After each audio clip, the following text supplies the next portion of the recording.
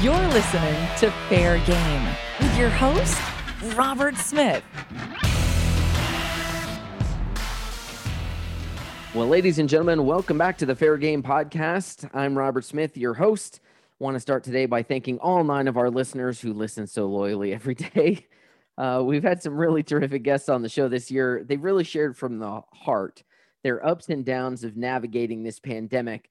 And whether you've learned something or just felt a little more connected to your friends and family in the fair industry, I hope that these shows have brought you some value. With that, let's get to today's episode. Today's guest is a jack of all trades in our industry. He's a comedian, a stilt walker, a one-man band. I don't think there's anything he can't do. He's open for Weird Al, Neil McCoy, and Louis Anderson, and he joins us today from his home in Washington. Folks, this is Eric Haynes. Eric, welcome to the show, buddy. Oh, thanks. It's good to be here. So I do want to, before we get started here, I just want to tell you I'm uncomfortable sharing from the heart. I'll be sharing today from my liver or my spleen. That liver and spleen also work. We will accept that. Right. You've got some pretty impressive names you've opened for. How'd you find your way into opening for Weird Al? That was a deal. I was working as a part of a comedy team. We did comedy clubs and stuff for 8 years on tour. And that was just a deal where at Canocti Harbor Resort in California, we ended up opening for Weird Al. It was just part of a just kind of regular course of events, but it stands out to me because, of course, I was a huge Weird Al fan. So, right, very cool. The man's hysterical. He's done some pretty funny stuff over the years. Is it intimidating for opening for a performer that is as legendary as he is? Oh, yeah. Yeah, there's certain things that really stand out in my career, one of which is when I was a kid, I would listen to the Dr. Demento radio show. Okay. And for those of you who don't know who Dr. Demento is, was the greatest purveyor of novelty songs. You'd hear things like Alan Sherman, for as an example, Hello Mata, Hello Fata, Here I Am at Camp One, right? So those songs that are funny songs that you've heard, or Spike Jones, or all these other artists, Tom Lehrer, he would play them all in his radio show. And later on, I had the opportunity, I sent him a CD of some comedy songs that I'd recorded, and he used 2 of them on his show. So that was another example of something where I get to sort of like if somebody was a huge Monty Python fan and all of a sudden they were asked to be on the Monty Python, one of their shows. It was a big deal for me. Same thing with Weird Al, because that was kind of one of those things you go through your life and you find certain points in your life where you find your tribe. One of my tribes was the novelty song community. So those really stand out to me a lot. That's cool. How did you get into comedy? Well, I'd been doing performing for a long time, doing things like singing telegrams. I was working as a clown. I was a dance major at college. So I was doing dance performances, doing theater, toured for theater companies and everything. And then finally went back to school to finish my degree. And when I did, a guy that I had worked with before when I was a kid, he was a fellow juggler in Missoula. He'd been doing comedy clubs, but hadn't really broken through into larger things, but he was a very ambitious guy. So we ended up working together for 8 years where he would do most of the booking and we would go on tour, and eventually ended up being called the Rock and Roll Comedy Circus of Death. Because we did a radio interview one time and they asked, well, what's your show like? And I said, well, it's kind of like the Rock and Roll Comedy Circus of Death. And we both looked at each other and went, okay, that's a t-shirt. That's a t-shirt someone would want to buy, even if they'd never seen the show. So that's ended up how it ended up being named. But that was kind of the introduction. We would be on the road for 2 weeks of every month, year round, from 1995 through 2003, when we went our separate ways. Really cool. I mean, you've got some stories. You've been in the game a long time. You're kind of a jack of all trades in this industry. You know, I check your website. You're a still walker, comedian, a one-man band. I kind of want to talk about your one-man band rig for a minute, because I remember seeing it when we worked. I think it was Fresno. We worked together, and I was looking at it. Of course, I've seen other guys, different rigs. Mark Dobson's got a rig, Band Alone. Everybody's kind of got their own setup for their one-man band. It's fascinating to me how everything goes together. Is there a look of a fascination on the faces of your audience when you're strolling around a fair or you're performing, that they're just looking at this spectacle that is a one-man band? Yes. Oh, you wanted more. Okay, It's up to you, man. It's clearly going to be your show. so, so, Tell us more. I'm just going to give you yes or no answers for the entire rest of the interview. Right. So my one-man band, what I did when I designed it is part of what I was going for was the look of having something that was older. I like the idea of something being from anywhere from the 1800s to 1920 or so. That's the look I was going for. And I was thinking in terms of Disney or Pixar or anything else like that at the time, of something that would fit into that kind of a situation. What I was making a one-man band for was to accompany myself, because as a comedian, I'd written a bunch of different songs. I would do novelty songs during the show of comedy songs that I'd written, and I'd usually play them on guitar and a couple on banjo. And I had written a bunch of other songs that really didn't fit all that well within the context of a comedy club show.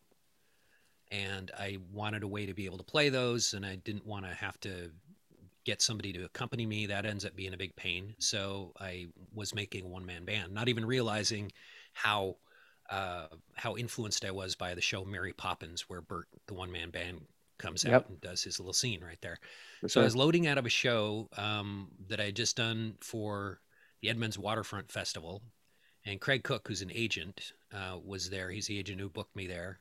And he looked at this big pile of stuff, because I had a 6-foot unicycle, juggling equipment, a couple marionettes, all this stuff loaded onto a cart that I was pushing through. So it's really just a wire rack cart. So it just looked like this big pile of stuff. And he said, who you remind me of is the Bert character from Mary Poppins. And at this point, I had not told Craig that I had a one-man band rig halfway built in my garage that I was going to be bringing out in like a couple weeks. And it popped into my head, oh, that's where I got that from. So that was probably the biggest influence for making it look like it did, because they're in the back of my head. That's what a one-man band should look like, is something like that character. So it's got all kinds of brass. Mine has all kinds of brass horns and bells and whistles that are located right on the front of it. I think Mark Dobson's is more of a thing where he's got a harmonica rack and a couple other things. His is mostly, his objective is to sound like the CD. So that's the angle that he's going from. Yeah, his setup looks much more modern, is how I would describe it. Yep. And Bandoloni has an incredible rig that he built himself that's all kind of high tech. He's built it with lightweight aluminum and stuff. His has a very unique look to it. He's got this big, huge sound system that looks like an old-fashioned radio. Yep. And he does both, where he's got a look going on where he's trying to be entertaining with the look, so that somebody that's a big component in what he's doing. Mark's emphasis is mostly that he wants it to sound absolutely musically correct, according to what he's playing. He wants it to sound like the CD. Bandoloni is a combination of entertainment and visuals and being able to play very, very well. And mine is more or less, I'm a character, an old-fashioned character that if I went by, I try to make it as musical as I can, try to make it sound good. But a big portion of that, 50% of what you're seeing, is something that I've designed to have an appeal visually, where somebody could walk up, take a picture of it, or if I wasn't playing well, they would still think it was a good thing based on the visuals of it. So it's a conscious choice. I wanted to make a sculpture, a living sculpture that would go by and play music, and so that's what that's about. Well, I think you succeeded, because I remember when I was doing Conjure Machine out there at Big Fresno Fair, watching you, and at that point I'd worked with Mark Dobson previously, so I kind of had him to go by as a reference of what a one-man band was. The thing that when I watched you, I immediately thought, and I forget which Pixar movie it was on, but the one-man band short, it was a very your setup's almost very vaudevillian. It's very period based, the character that you've created. I really dig it. I think it fits really nicely on fairgrounds. All of a sudden here's this random experience that a fair guest, they've just finished their corn dog and they're gonna wander over to the Midway, and they happen upon you, who's this very kind of clever period piece that's the spectacle of how, how do you play all the instruments at once is what they see. I think it's fantastic. I really do. Well, thank you. I think part of our job as grounds acts is to transport people to a different place where all of a sudden, instead of being on the fairgrounds, the atmosphere is set by the entertainer where if they see the conjurer machine, then that is a magical thing. They're not sure if you're a robot or a real person Yeah, for a I while, get that right? a lot. Yeah. And so that kind of takes them out of focusing on what an everyday thing would be, and really sets a tone for how they're going to experience the rest of their day. So Yeah. I mean, I look at your costuming and the creation of what you've got. Um, that alone, you could be in one of those Streetmosphere characters at Disney tomorrow. Like it's so polished and clean. I could see you walking up and down Main Street at Disneyland thank as, you. greeting guests and it just being one of, as, of course, prior to, Disney World letting go of all of their entertainment recently. You would fit there perfectly. Like you were immediately put into that's what I think of when I see you is that sort of, almost Music Man esque, turn of the century. It's a fun thing to see. It really does it took me when I saw it to a different place. And so I really dug it, for the fair side of things, you do a lot of different things though. It's not just the one man band. You've got stilts, you got, there's a variety of things you can do. Do fairs typically book you just as the one man band, or do you offer a variety of options and you put a package together for them? How does that usually work? I offer a bunch of different options for some things like if I fly usually then they're just going to want one man band, or I'm going to want to offer just one man band because a lot of the other things that I have they weigh a lot. So for me to Right. ship stilts and the costuming that goes along with stilts, especially if I do multiple characters, that gets a Yeah. bit prohibitive. For the fairs that are local to me, there's a fair that I've booked since, well, I think I booked the first time for Evergreen State Fair in 2006, maybe even a little bit before that, shortly after I moved to Washington in 2003. And back then, I didn't have a one man band. Hmm. So I was being booked as a comedy juggling act, and I would toss in a set as a stilt walker. And then as time went by, then we hit a big economic downturn, and they decided that what they really wanted was to hit as many people on the fairgrounds as possible with entertainment. And so they said, we're really interested in just having you do stilt walking. And at that point, I think I had 4 stilt walking characters. So I made 6 more Wow. and had 10 different characters that I would do, 5 main ones that I would rotate through during the thing, and gradually just built up the number of characters that I could do. And for them, I would do a different character every set, so that I would come out and I would be a pirate, then I would be a cowboy, then I would come out and be a jester, medieval jester with a leather jerkin, um, and Uncle Sam, a pterodactyl. I have a pterodactyl. It's a big creepy looking thing with huge teeth. Okay. That's a lot of fun. But the objective was to make it look like they had 10 different entertainers that had been hired to do this. And it was pretty successful because after I'd been doing one man band, you keep in mind I'd been doing this fair for, a dozen years or so. I go by this one booth one year, and they stop me and they say, "Thanks, we've been here. We've been seeing you all these years doing one man band." I said, "Oh, thanks." And then they said, "Wait a second. Are you the pirate too?" And I went, "Yes, yes, I am the Yeah. pirate Yeah. and the pterodactyl." And I went through a list, and they went, "You're all of those? We thought this was all different entertainers." They hadn't put 2 and 2 together. And this is me walking past them every day Every day.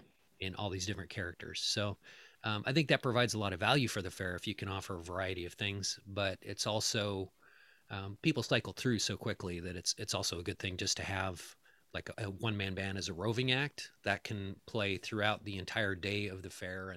Sure. And I have enough of a vocabulary for enough of a list of songs to play that I play quite a wide variety, so nobody gets bored. If they're a vendor, they're not hearing the exact same song every time I come by. Right. So you don't have a large like pull behind cart like Bandoloni does I with do the not. sounds. I've done that a few times. I've got a sort of a circus vendor cart looking thing that I use for the comedy juggling show, And I've set that up with sound before and done it more as a thing. Instead of just being a roving act where all the amplifiers are on me, I would roll my cart out, set it up, do a one-man band set through a larger sound system, and do, you know, a 15-minute set, and then move farther down, do another 15-minute set, farther down, do another 15-minute set, and break it up that way instead Right. of having one continuous thing. What that did for me is it took some of the weight of the speakers off of my back and put them onto the cart, Sure. which I think long term. But I don't have a thing that I pull behind me that's a cart. Got it. Got it. So you've got some flexibility then with your setup with what you can provide fairs. And assuming that we get back to fairs, Yeah. it's 2020, obviously not a lot of fun to deal with, but I'm curious as to your story for 2020 in the pandemic. Did you end up performing at all? I did, in a limited capacity. So March, when everything went down, I had just finished a gig, and all of a sudden everything is shut down. The guidance from the governor of my state said that entertainment was shut down, and it had an explicit exception that said that if you were playing at a private home and everybody in the home was 10 feet or more away from a performer wearing a facial covering, that you could do that. So I booked a few things that were deals where I would just come and I would do 4 songs. I would do 3 songs and then sing happy birthday to the birthday person. I did a couple of those. Another thing that was specific as far as guidance was concerned was retirement communities. So I did a couple of those where I would go.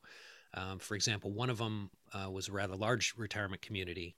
And so as a one-man band roving act, I went all the way around the outside of their entire perimeter of their building, but their complex of buildings is big enough that it was like a set at the fairgrounds. It took me an hour to get all the way around playing, Wow. just walking straight.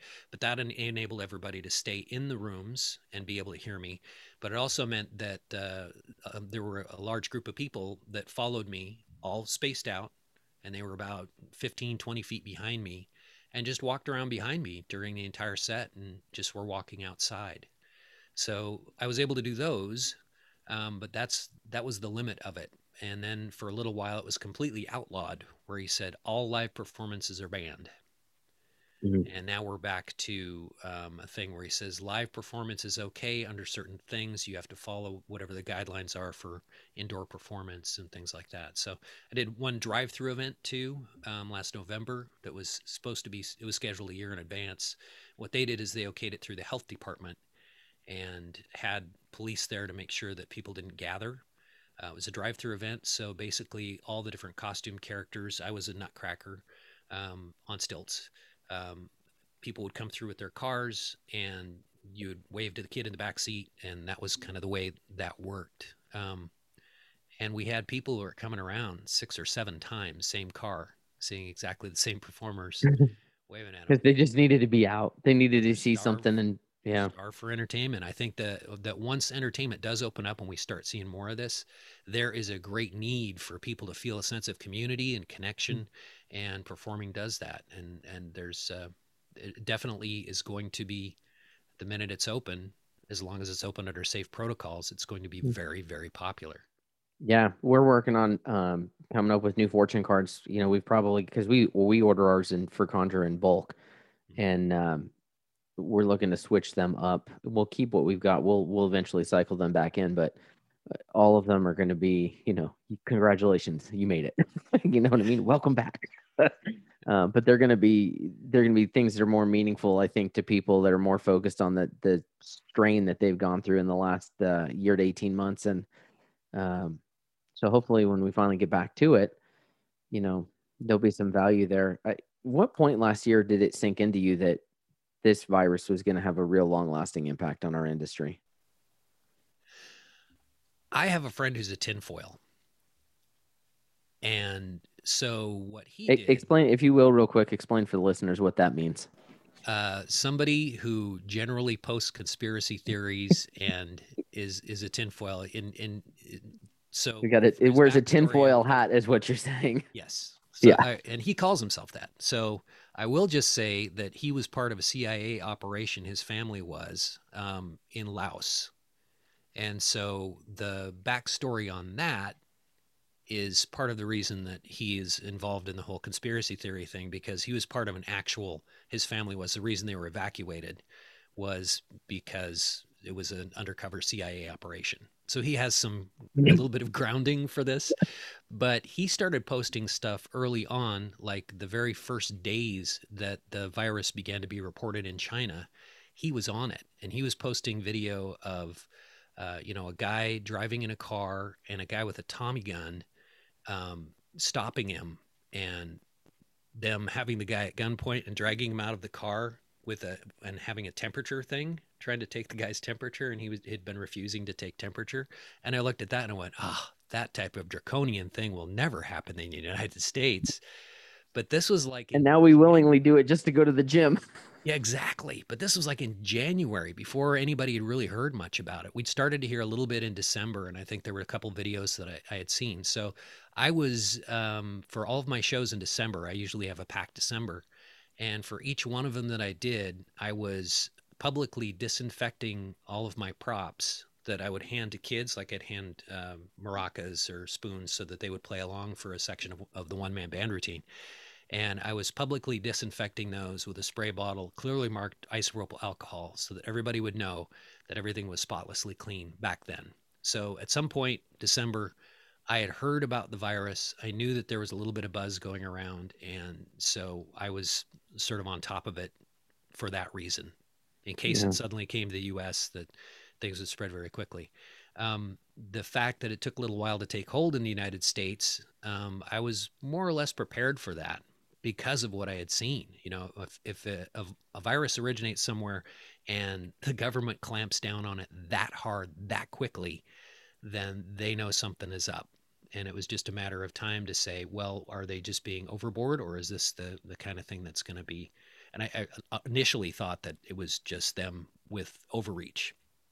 But as we went on and we saw what happened here and how quickly everything eroded, I went, oh, okay. They knew what was up. They clamped down on it early, and it was just hard for us to believe. It's like watching a car wreck. You can't believe it's happening right in front of your face. Yeah. But then we end up in this situation that we're in now, where it's out there. We know basically how it spread, and there are precautions that we can take to make sure that if we operate within protocols, we have a relative margin of safety. Yeah. Well, and you're out there in Washington State. Y'all were ground zero for this thing, as I recall. Didn't it kind of first start making its appearance in the Seattle area? No, in Everett, Washington. That's where I live. Right where you are is where it started. And if you remember, the first nursing home that it hit, that was in Kirkland. That's about 15 minutes south of my house. So yeah, really ground zero. One of the first cases that was human transmission that was reported was from the high school that my kids went to. Lovely. Just down the street from me. So really ground zero. I mean, as far as the first cases and the first reportage of what was really going on.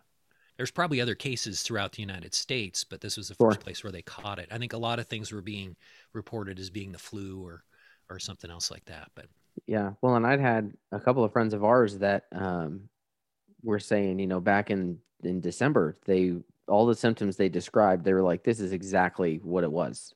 But they didn't, they went to the doctor, and the doctor said, well, here's your Theraflu, and go home and get some rest and drink plenty of fluids, and you'll be good in a week to 10 days. And they were, of course, maybe it was the flu at that point, but there was just so much unknown about it. And I think it's easy to misdiagnose this thing, because the primary symptoms are the same symptoms of 95 other ailments, So we'll never know. I don't think we'll ever know if what was going around, if anything that was going around in December was the flu or something else.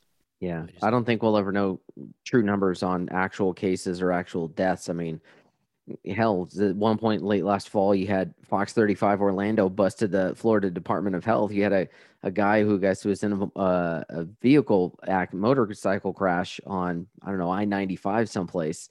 Of course, they COVID test him when he comes in. He succumbs to his injuries. It turns out the test was positive, and they're like, well, it's a COVID death. I'm like, yeah, are you sure it wasn't the fact that his spleen was splattered all over I-95 had something to do with his dying? I just So don't. the I one don't thing think we we'll can ever know. agree on though, so here's the where I land on this, because I look at it and I think there's been a lot of misreporting as far as COVID deaths are concerned, where somebody had the virus but it didn't directly contribute to their death. They just happened to have it when they died, but because Right. they did a test. And there were other things where they were going, well, a lot of things don't get reported, and we don't want to risk somebody going in and touching this body that may be infected with COVID, so we're going to call it a COVID death no matter what they died of. So there's some of that that went on. By the same token, what we were talking about, there was a lot of people that were probably not diagnosed with it that died of it before people realized what it was. Sure. But in the end, what ends up being important is the actual statistics from the ICUs where they're overcrowded, they're running out of oxygen. My wife's sister is a nurse. Their hospital didn't have anything for a long time, and then all of a sudden they were overwhelmed and almost ran out of oxygen one night Right. for the hospital. So what it boils down to is it's a real threat. It's not something that's made up. However, Correct. it is also containable to some extent through proper protocols. Yeah, I would agree, and that's where the frustration is. For a lot of fair managers that I've spoken with, is this is an industry that we've dealt with viral outbreaks before. We've dealt with things like E. coli and H1N1 and avian flus, and our grounds were prepared for that. All we have to do is scale our mitigation strategies. But for most states, we haven't been given the opportunity to. It's just very Right. frustrating. Very frustrating. It's what do you do? Obviously, for all of us, the shutdown's been pretty crippling. I know it's for fairs and for entertainers and concessionaires. On the income front, we've all been smoked out on that. Have you been able to, come up with any creative ways to generate additional revenue, like virtual shows or anything like that? I've done some virtual shows. I had a backlog of illustrations that I'd been meaning to publish in some way for a long time, and finally got those up and running so that I have those for sale at my website.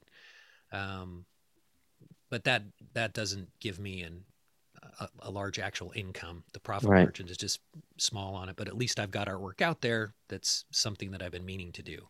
Yeah, because you're a bit So of an artist yourself, also. It's not just comedian and stilt walker. You've got some artwork that you do also. yeah, yeah, I do some drawings, and those are available on T-shirts and coffee mugs or as art prints. But Yeah. they're particularly suitable to T-shirts and coffee mugs. I'm not really, I'm not pretentious when it comes to my art. So, but yeah, so that was one thing that I thought of. Well, I've got this thing that it's an asset that I've never capitalized on, and so I finally got that out there. So at least there's something going on with it. The but as far as income is concerned, it doesn't match what you do for live performance. Of course. Right now, for this year, Branson has confirmed that they're going to go, so I'll be in Branson for all of April, and I did a show in there was a 5-day run in Florida in January of this year. So I've seen one that was working. I know that Silver Dollar City has been open. I think they've been restricted in as far as how many people can go through there. But if you think about it, for the way that fairs are set up, an outdoor venue where you can be socially distanced from other people, the food is mostly outdoors. All of the exhibits are capable of being outdoors. The fairgrounds are set up to have a tent situation and things that have good airflow. It's pretty much set up ideally for what you would want to have as an event, as opposed to having people inside a building where you have more chance of everything being trapped in there.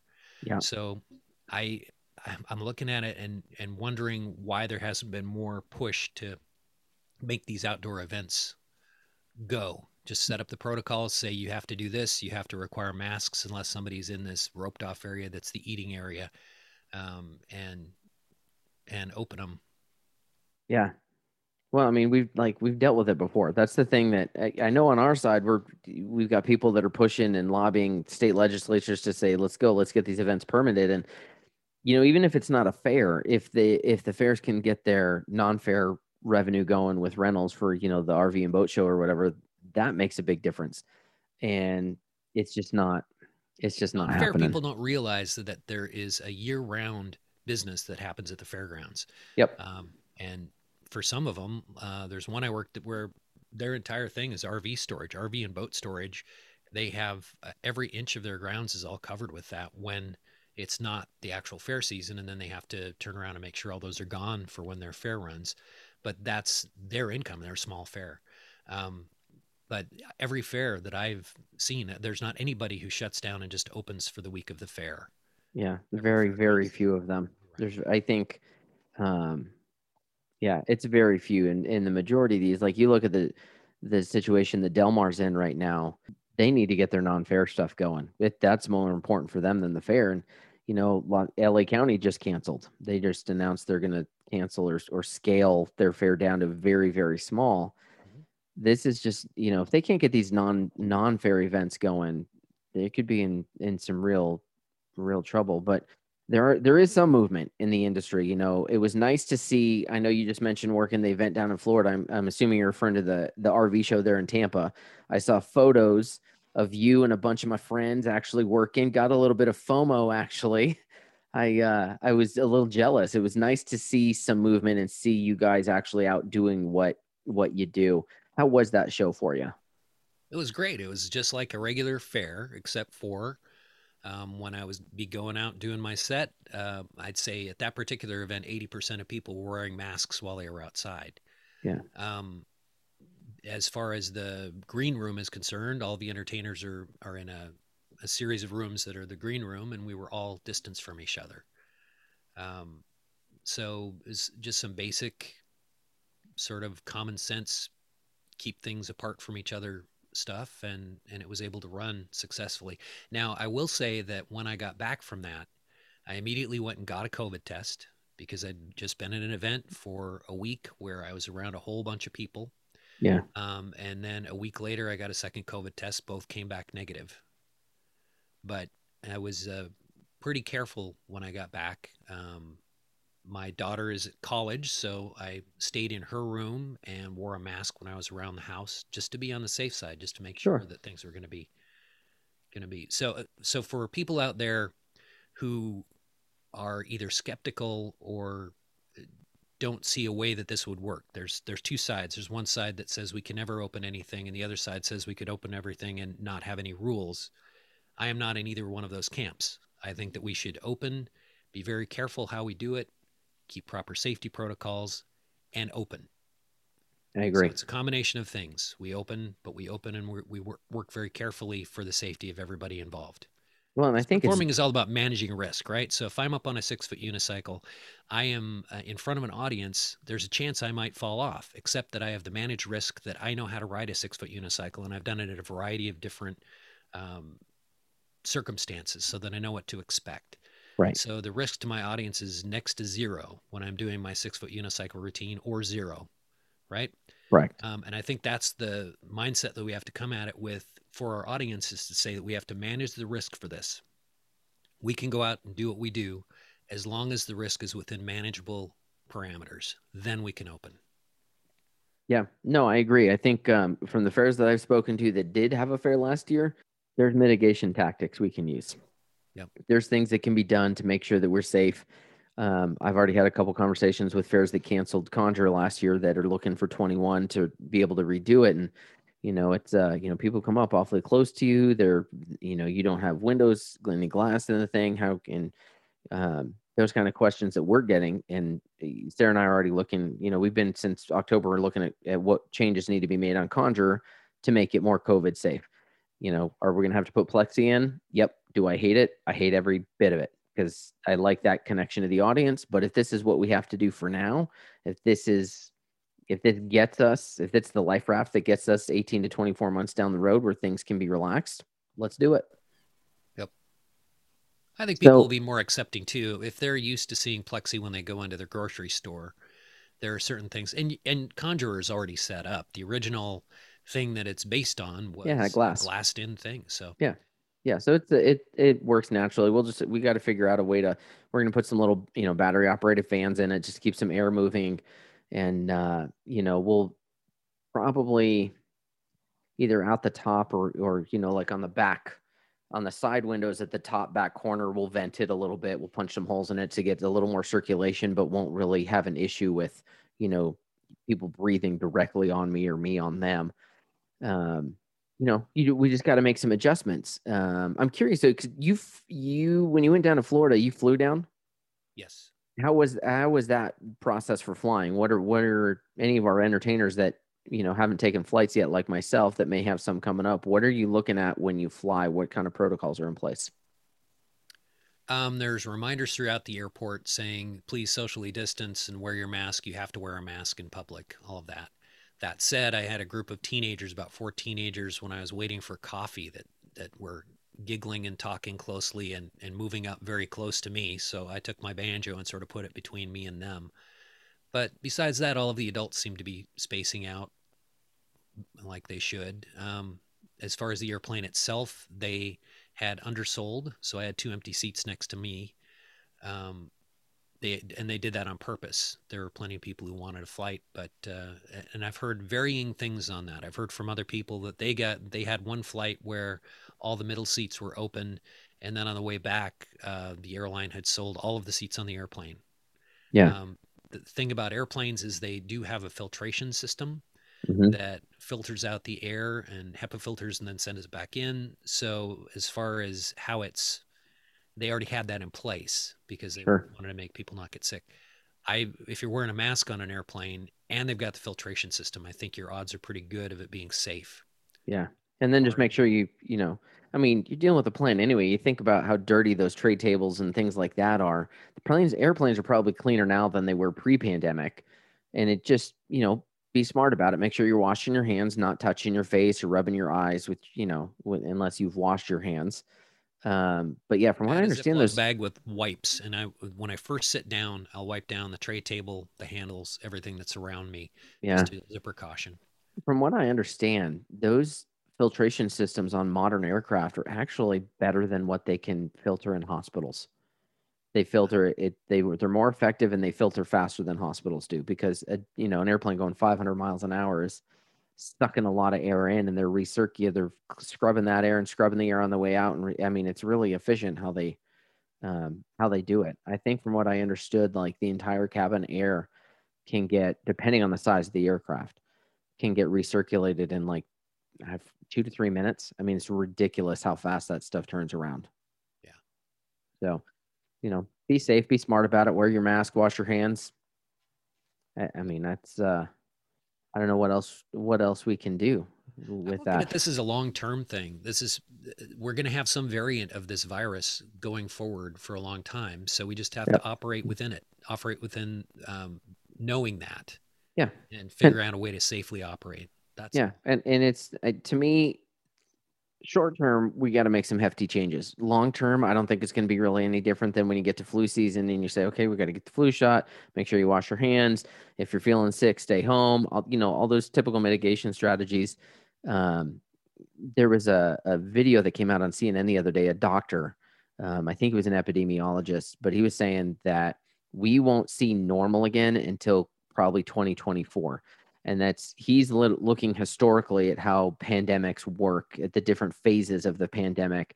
That your first phase is your exposure phase, and then the next phase is how you start to deal with it, and then you get into the third phase where things are coming down, but you still got to use a mitigation. And then phase 4 is where you can take your mask off, things are back to normal. You've got some level of herd immunity or enough people that have been vaccinated that it starts to die off. But even at that, phase 4 lasts forever because in his estimation, this virus will always, like you just said, you can't uninvent it. You can't uncreate it or can't, make it just disappear.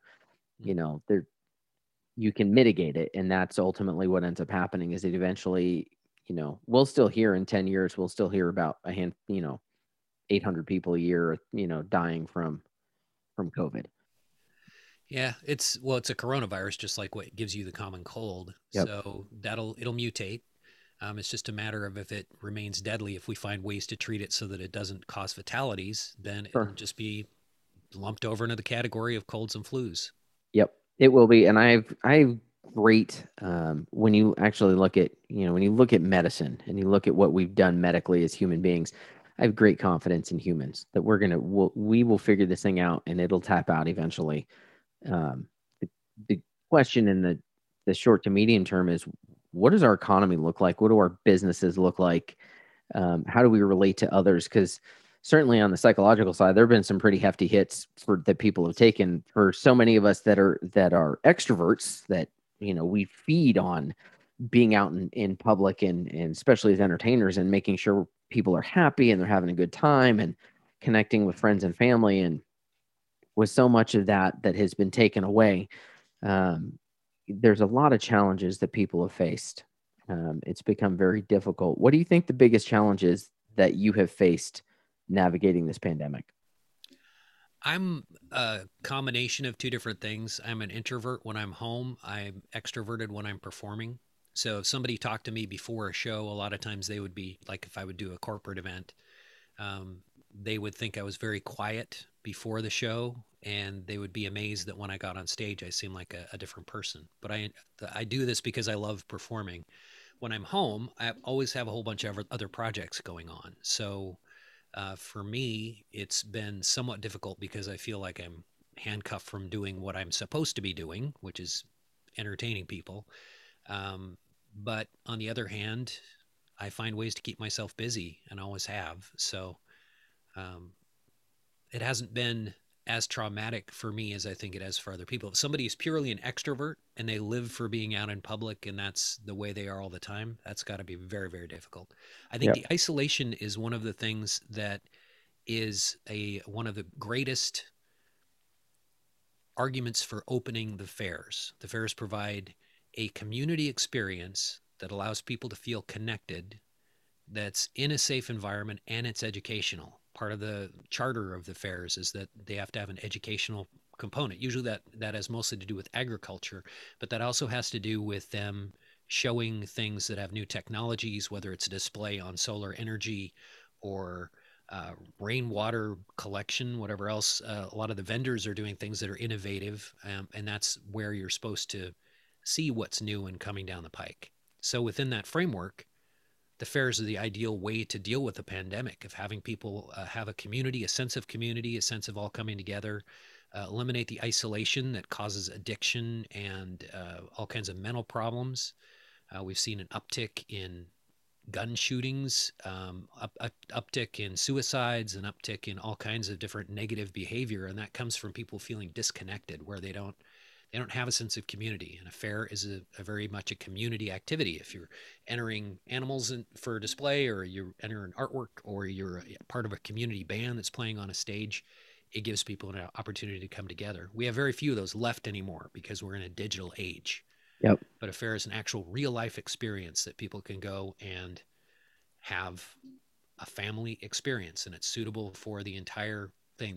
There's not really a negative downside where you go, well, the fair was the gateway to people being mean to each other. It's not really the way it works for our industry. Our industry is a net positive influence on the community as a whole. Hugely. And, not being able to make those connections, and not just with the fair, but I mean, I'm heartbroken for so many kids who, they're high school kids, and they're 18 and they're getting ready to graduate last year, and then they're told, we're not going to have commencement. Yeah. And there's not many things. Sarah and I were talking about this. There's not many things that as a culture that we have that are like checkpoints of like, this is your next step towards adulthood or whatnot. Like within, being into Mexico, I know within the Latino community, the quinceañeras and things like that are huge. Like that is a rite of passage for those young girls. And I think commencement, high school commencement is a big deal for our young kids, as they're becoming adults. This is a big moment for them. It's not a matter of, well, you got a diploma that was sent to you in the mail. Congratulations. There's a moment there of walking across that stage and listening to the pomp and circumstance play, and your family and friends are cheering for you. And it was denied to so many people, and I'm heartbroken for them. I really am. Mm-hmm. I think acknowledgement is a big part of what drives us. It gives us some feeling of self-worth for the things we've done. Yeah, I would agree. I know that last year, one of the girls that lives down the street from us was actually when Sarah was teaching second grade, was one of her students, and she, you know, she's real laid back and kind of a go with the flow kind of girl, real smart, just, does her thing and makes her way through life. But it's still, to see them not get that moment, and, so many student athletes that, are they losing college scholarships? Are they losing the ability to, compete? Because that's what they do. Just like, you and I go out and entertain, and we've been told no. I think it's really important. I think there's an opportunity and a necessity that we're staying in touch with each other, with our friends, and even friends that there's people that you only see at convention, because a lot of us, like you, work mainly West Coast fairs, as I understand it. I run into you occasionally if I'm out on the West Coast, but for the most part, we see each other at a convention, and that's when we bump into each other. Folks need to be keeping in touch. Reach out and call those people, or send them a message on Facebook. Hey, how you doing? How have you been doing with reaching out and checking in on your friends? I've been doing okay. I have a couple of people that I talk to a lot. I've had a couple really long conversations with people that I would normally, just keep in touch with, but it's been a thing where you call and then an hour and a half later, you realize you've been on the phone for that long. Mm-hmm. And I've had several phone calls like that. So I do think that's important. And I think once you call somebody and you have a conversation like that, then you realize how important it was for you too. So Huge. it's good. And you have other things too, like you'll have Zoom meetings for particular things, and that's actually good to see faces and hear voices. But phone call goes a long way.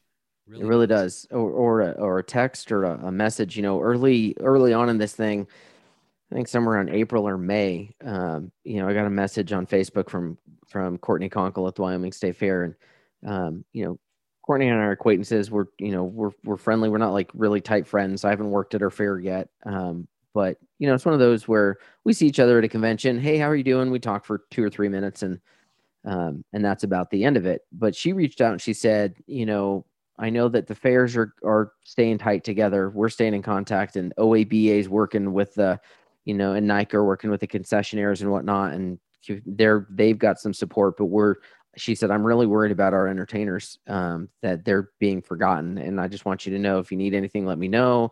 And I'm here, and and just that little message, I didn't realize at the time, but after I read it, and then I told Sarah, I said, hey, come look at this. And she read it, and she was like, well, that's cool. That was really nice of Courtney to do that. And then I caught myself. I was fighting back tears, because I'm like, somebody cared enough to reach out. Yeah. And so it really does. It goes a long way. Check in on your friends. We're going to get through this. I think somewhere this summer, things are going to start to pull back in our favor, and we might get a little bit of work here in 21.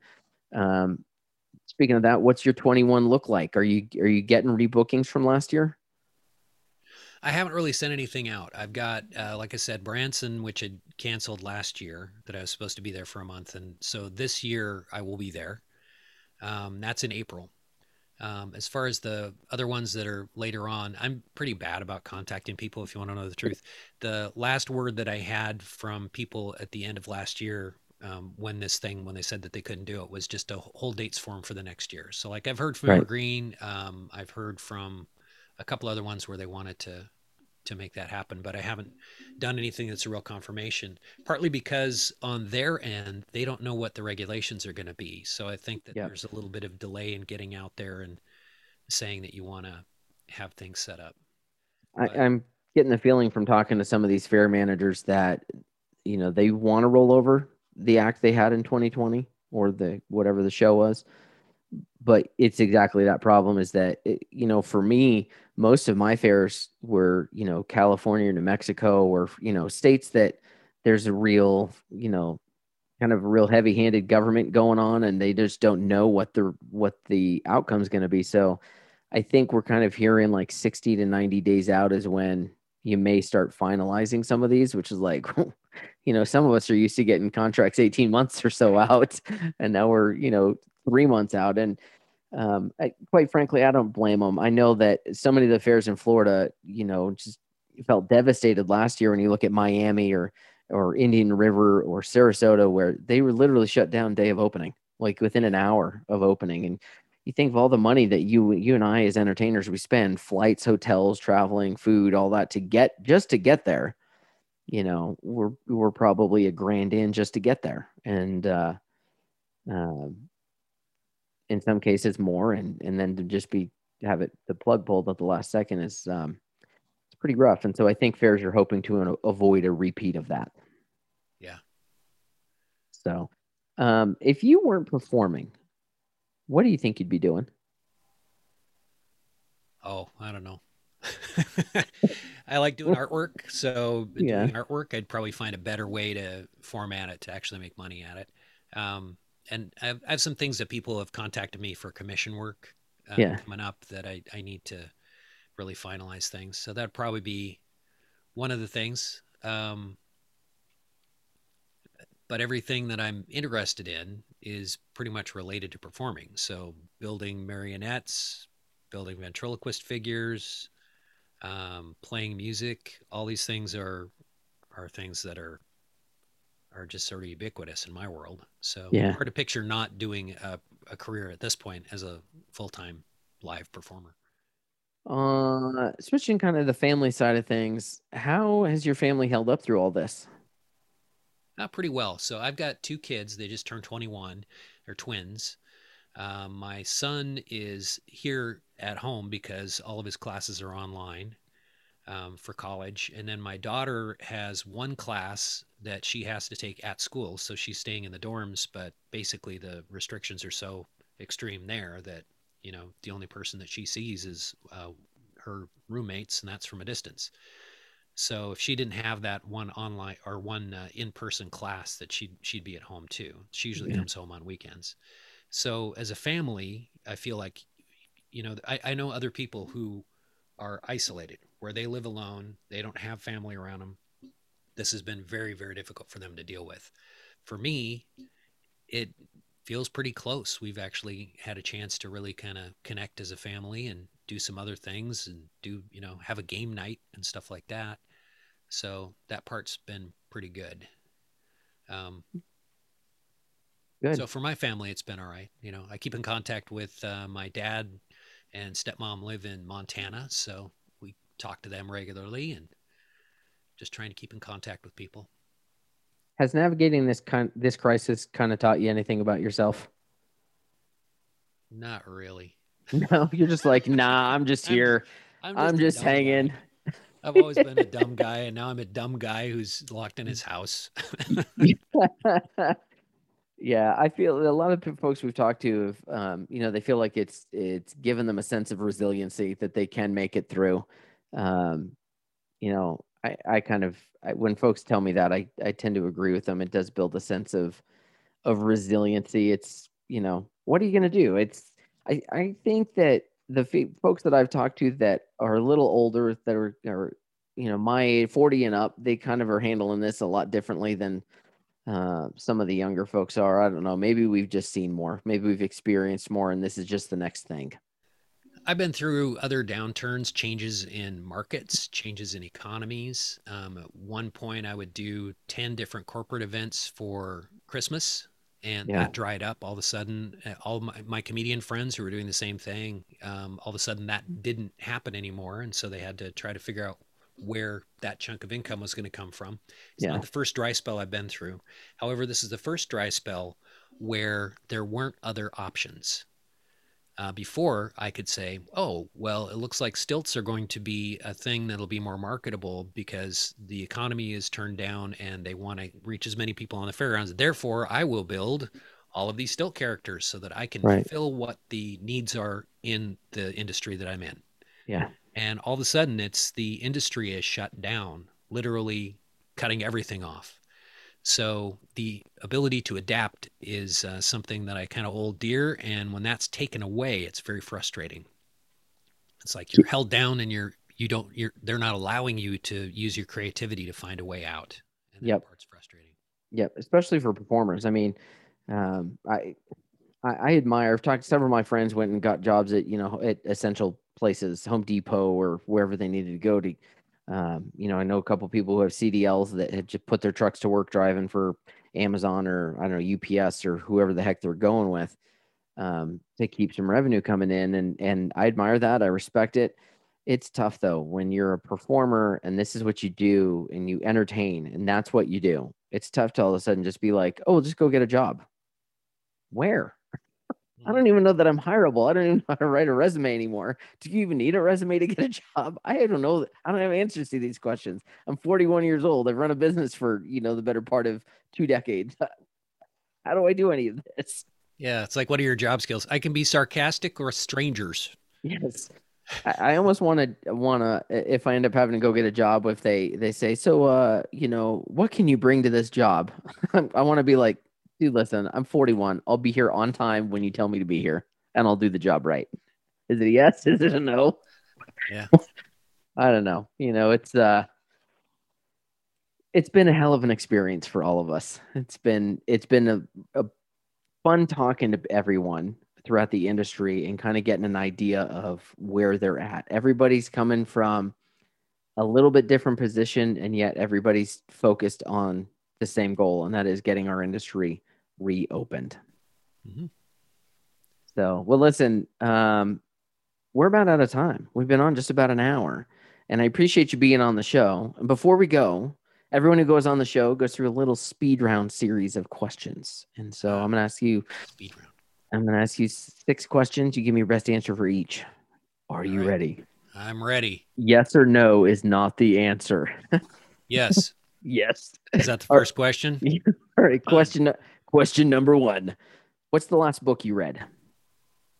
I read books simultaneously. So right now I'm reading Trusting God for the Bible study group. I'm reading P.T. Barnum, Struggles and Triumphs, which is his autobiography. Rereading that because I've been reading that. I'm just wrapping up one of the books for the Expanse science fiction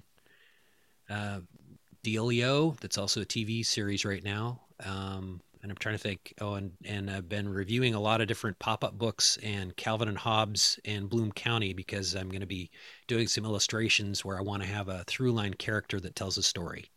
Cool. So you're staying busy with that. Yep. If money was no object, where's the first place you would travel when the pandemic ends? I don't know.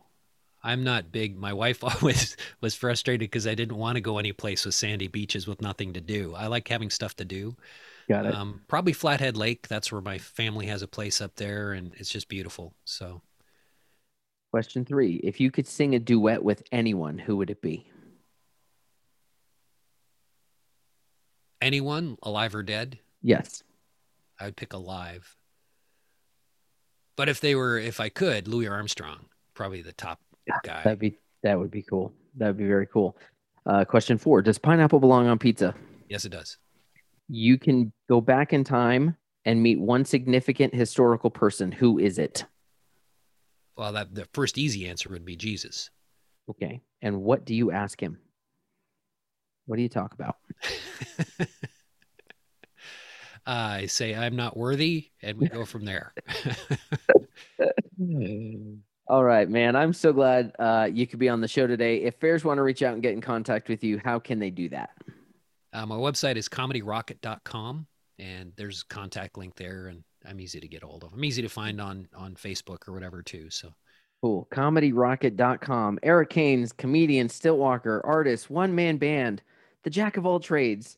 I really appreciate you taking the time to be on the show today. We wish you and your family the very best. Thanks for being on the show. Oh, thank you. You've been listening to the Fair Game Podcast. Fair Game is a production of Robert Smith Presents. For more information, please visit robertsmithpresents.com.